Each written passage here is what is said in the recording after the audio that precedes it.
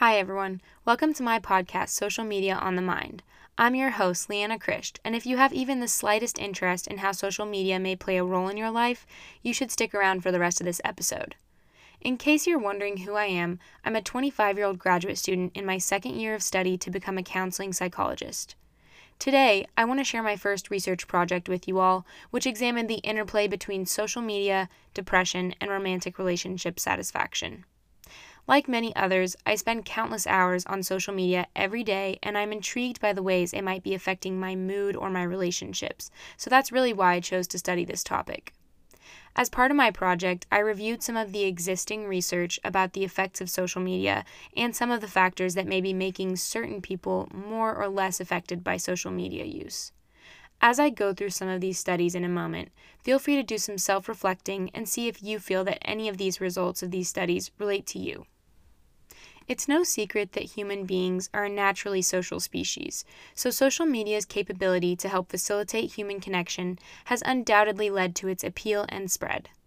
Social media allows us to present our thoughts, experiences, and idealized personas with others. And because of its ability to reach people all around the world, it plays a key role in business, entertainment, politics, and daily life in general. Some currently popular social media platforms that you're probably aware of are Facebook, Twitter, Instagram, Snapchat, and LinkedIn. And some of the platforms that have been discontinued are MySpace, Vine, and Yik Yak. Researchers have found that people between ages 18 and 29 use Facebook, Instagram, Twitter, LinkedIn, and Pinterest more than any other age group. And women use all of these platforms, except for LinkedIn, more than men. So why do people use social media so much? The most frequent answer is social interaction, since it allows people to meet others with their similar interests or feel a sense of companionship. People also claim to use social media as a way to seek out information or educate themselves about things like products, businesses, events, or birthdays. I know for me, I always go straight to Facebook when I need to remember a friend's birthday. People also use social media as inspiration for art, fashion, or nutrition. There's also plenty of people who use social media platforms for entertainment purposes, such as playing games, listening to music, watching videos, or reading comments. Lastly, people can use social media as a way to express their thoughts or opinions with or without anonymity, which allows a channel for us to vent through. So those were a lot of diverse explanations for why people claim to use social media, and honestly, I can probably think of several other reasons why I use social media on a day-to-day basis that weren't on that list. So now that we have all of these valid reasons for why we use social media so much, let's dive into some of the positive effects that result from using social media. I feel like I always hear people talking about the negative effects of social media, but some studies have found that there are several positive effects of it. People involved in a social network have more access to information, better social support, and more resources like skills and knowledge from others in their network, and this can ultimately lead to benefits like trust and reciprocity within the social network. For example, one study conducted by Gilmore et al. Found that Facebook-based social support had a positive effect on physical health because it provided companionship support for people with intentions to work out. Also, graduate students who were part of a writing group on a social media network experienced greater accountability, including motivation and support, and greater productivity overall. Routine social media use is also associated with higher social well-being, appraisal of people's functioning in society, and self-reported health. Especially in adolescence, social media helps in promoting mental health, which includes supporting and educating others by spreading awareness and removing the stigma around mental health. Of course, along with the positives that social media brings, there are some negatives. Several studies have found that social media has a negative effect on sleep. So, younger people who have increased rates of social media use end up sleeping at a later time on average and have greater variability in sleep timing and sleep duration. People who use more social media also have greater problematic sleep, which means they have more disruptions in their sleeping patterns. Studies have also found that an increase in social media use results in a decrease in job performance because people's time, energy, and emotional resources become occupied by social media. There is also a privacy issue associated with social media, since disclosure of any personal information shared on a social media platform is open to the public. Cyberbullying is also common through social media, and as new types of technology continue to arise, new types of cyberbullying accompany them. Studies have also found that social media use is associated with greater anxiety symptoms and an increased likelihood of having an anxiety disorder in comparison with individuals who use social media less. And this has been speculated to occur because social media may make people more aware of stressful events that are occurring in other people's lives, or because people feel pressured to stay updated on all social media platforms. Another negative effect associated with social media use is that self-photo modifications on social media platforms have been found to contribute to disordered eating in women because it increases the likelihood of ruminating about their eating and body shape, and it eventually causes them to become preoccupied with the discrepancy between their current image and their ideal image. People may also develop an addiction to social media, so they may use social media to decrease negative feelings or progressively use social media more and more to receive the same amount of pleasure from it. People may even feel discomfort when forbidden from using social media or sacrifice commitments in order to engage in social media use. Internet addiction has not yet been defined as a disorder in the Diagnostic and Statistical Manual of Mental Disorders, which is the handbook that clinicians and psychiatrists use to diagnose mental health disorders. But studies have increasingly shown that many individuals addicted to the internet are facing significant risks that require professional treatment.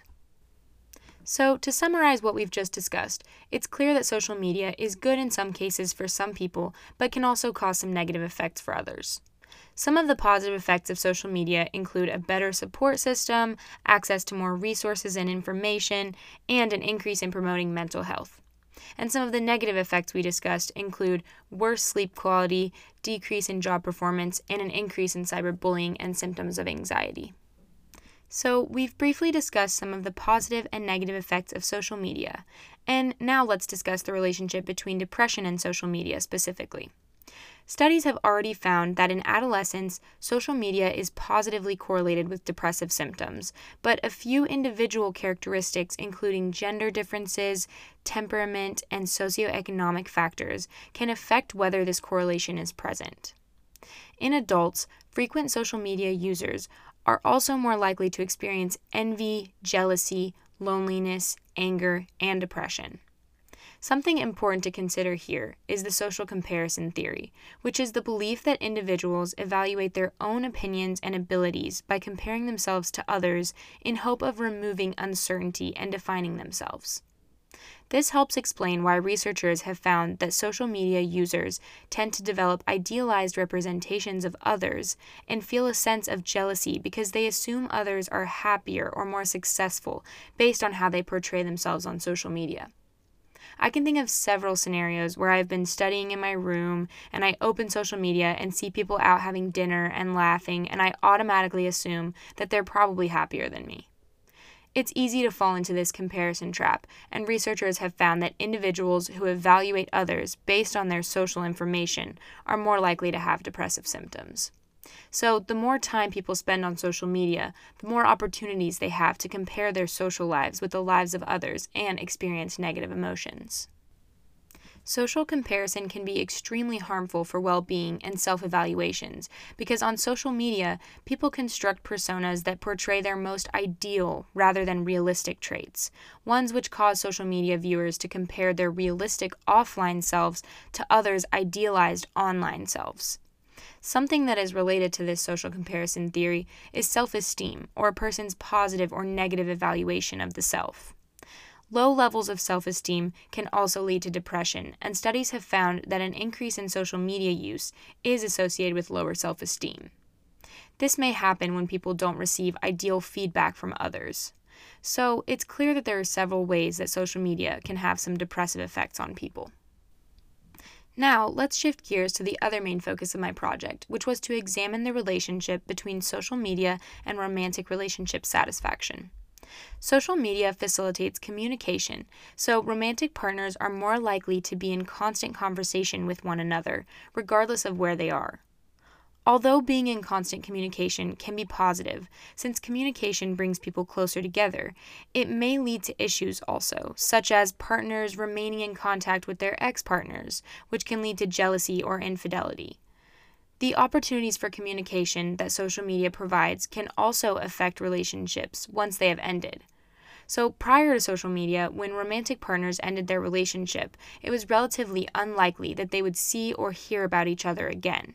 But social media now allows people to continue to view their ex-partner's activities and personal information. The simple action of seeing an ex-partner's life updates may be enough to keep people connected, which allows romantic relationships to be largely impacted by social media.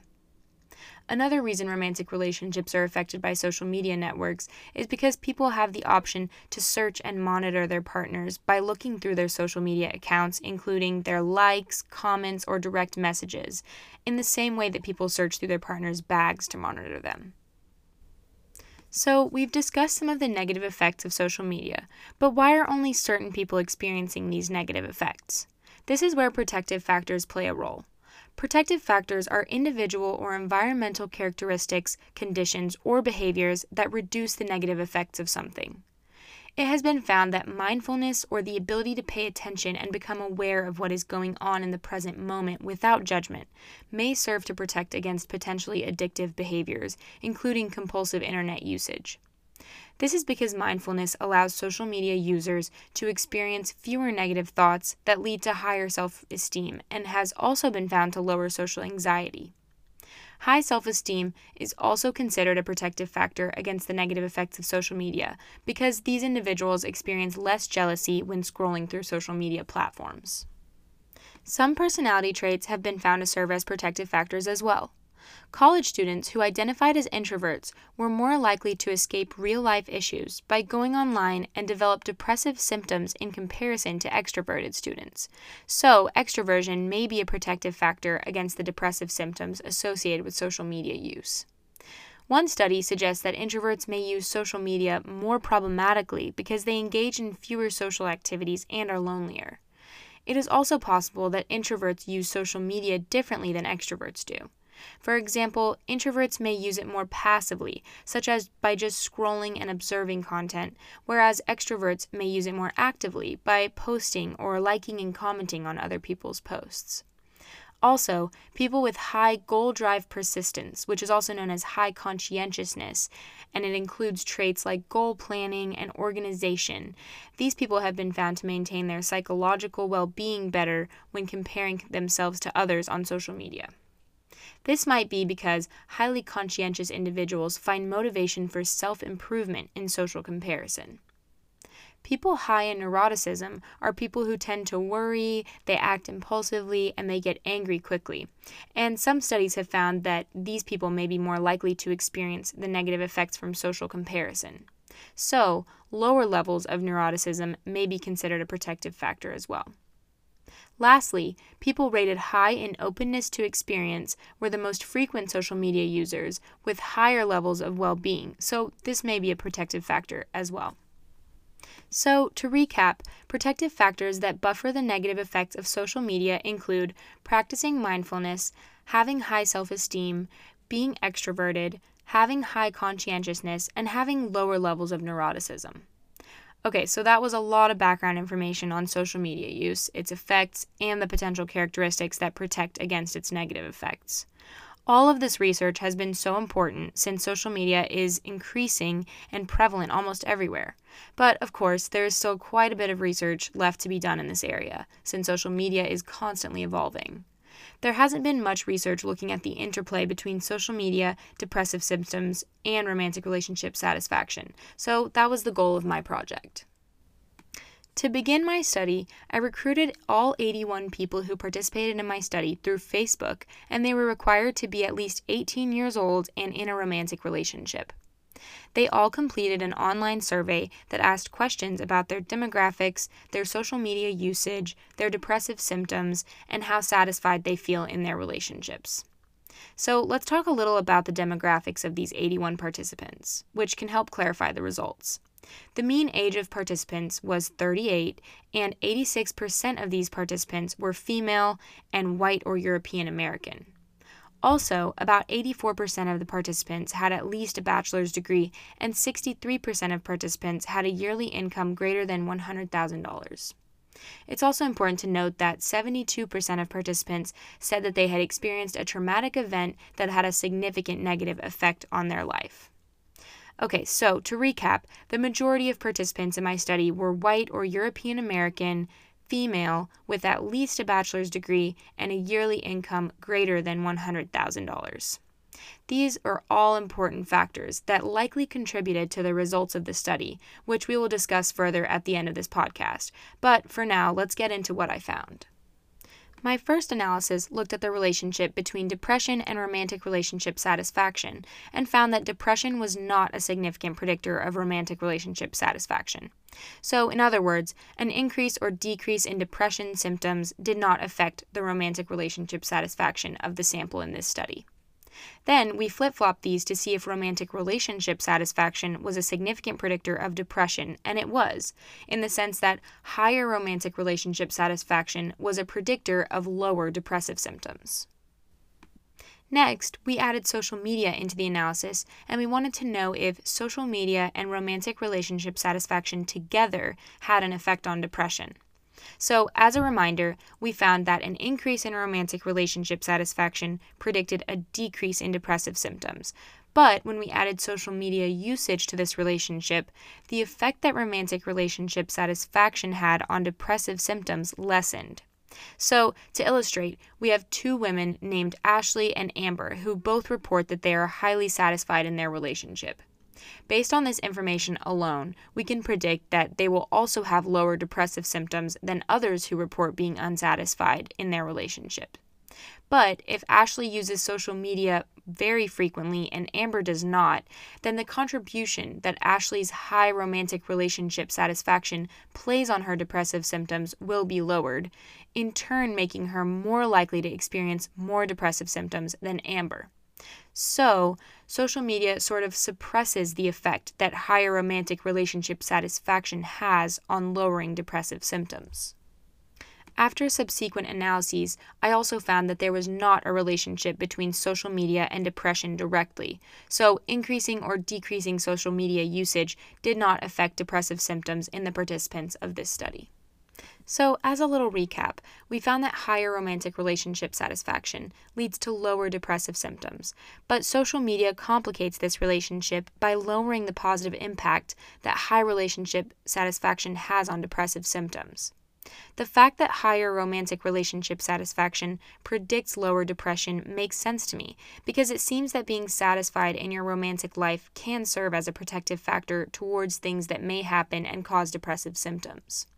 Now, the results showed that when social media is added into the analysis, it's basically as if your romantic relationship satisfaction doesn't protect you as much from depressive symptoms. So, social media has played somewhat of a negative role in this study.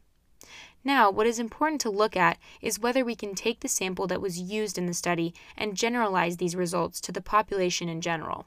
Or in other words, do the results of this study properly represent the rest of the population? So there were 81 participants in the study, which is sufficient for this study since it was an online survey. But we also need to consider the demographics.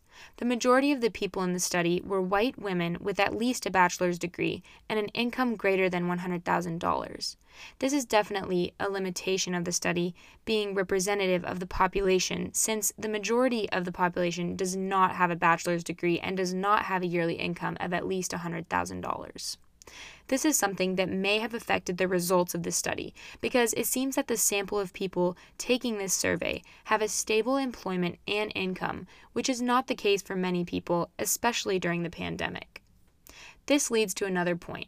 This study was conducted in the middle of a global pandemic, so that needs to be considered when looking at the results. Maybe if this survey was conducted before the pandemic, the results would be different. Because of these results, we should undoubtedly continue to explore the relationship between social media, depression, and romantic relationship satisfaction, and maybe try to expand the study to contain a more diverse population. Now let's consider some reasons why we may have found that social media has an effect on romantic relationship satisfaction and depression. One possibility is that we spend too much time on our screens and not enough time interacting with our partners, and this may eventually lead one or both partners to feeling neglected and unsatisfied. Social media may also cause people to compare their relationships with other couples on social media and assume that other people have it better. So let's say you're in a fight with your partner and you scroll through social media and see another couple laughing together. You may automatically assume that the other couple is happier than you, and this may leave you feeling unsatisfied. Even though, realistically, the happy couple in the photo may just be posing, since people do often tend to show their good side on social media. Social media can also lead to jealousy in relationships because seeing your partner interacting with other people through social media, such as by liking or commenting on their posts or direct messaging them, may lead you to think that they're up to something when they may just be acting friendly. Similarly, researchers have found that couples who use social media more often are more likely to engage in digital dating abuse, and this may look like tracking your partner's location, hacking into their account to monitor what they're doing, controlling who they can or can't be friends with on social media, or even putting your significant other down in a social media post. Unfortunately, a lot of these actions are common in today's culture, so many people don't view these behaviors as harmful and don't understand how they can negatively impact mental health. Because of this, people exhibiting digital dating abuse may view their romantic relationship as satisfactory without knowing that this is an issue and is threatening their freedom. Especially because some of these behaviors may seem flattering on the surface, particularly for people who have attachment insecurities. This would be another important area for researchers to continue to explore. So why exactly is this study important? Well, one of the findings did show that social media may lower the protective effect that romantic relationship satisfaction has on depression. So, in clinical settings, this may be something for clinicians to consider. Maybe clients who are feeling depressed despite having satisfied relationships need to reduce their use of social media a bit. It may be unrealistic to tell people to remove social media from their lives, but maybe becoming more conscious about how often they use it can be helpful. Aside from clinical settings, we may be using social media in harmful ways in our day-to-day lives without knowing it. For example, when talking to others, we may get a notification from social media and check our phone while someone is talking to us without even noticing. This may make the speaker feel unimportant and ignored, and ultimately cause us to grow less present in our relationships. We've already touched on this a little, but comparing ourselves to others through social media can be very harmful because it may cause us to try to meet unrealistic expectations, and this will ultimately lower our self-esteem. One specific comparison example that comes to mind is something I've noticed on Instagram. When some women comment on other women's photos about their weight loss and say things like, "You look so good and skinny," this automatically makes other people viewing the comment assume that being skinny is a beauty goal. We should always keep in mind that no matter how much it seems like it, social media is not reality. The fact of the matter is that social media is such a huge part of most people's lives, so it is inevitably going to affect us in good and bad ways. Research can help us identify how to continue engaging in social media in beneficial ways and change the harmful ways we interact with social media. There's a lot more work to be done in this area since new social media platforms seem to be popping up daily, and it's something I am super interested in. So I hope to create another podcast about the effects of social media. Thank you all so much for listening, and hopefully you can connect with more of my work soon. Have a great day, and remember to be kind to others always.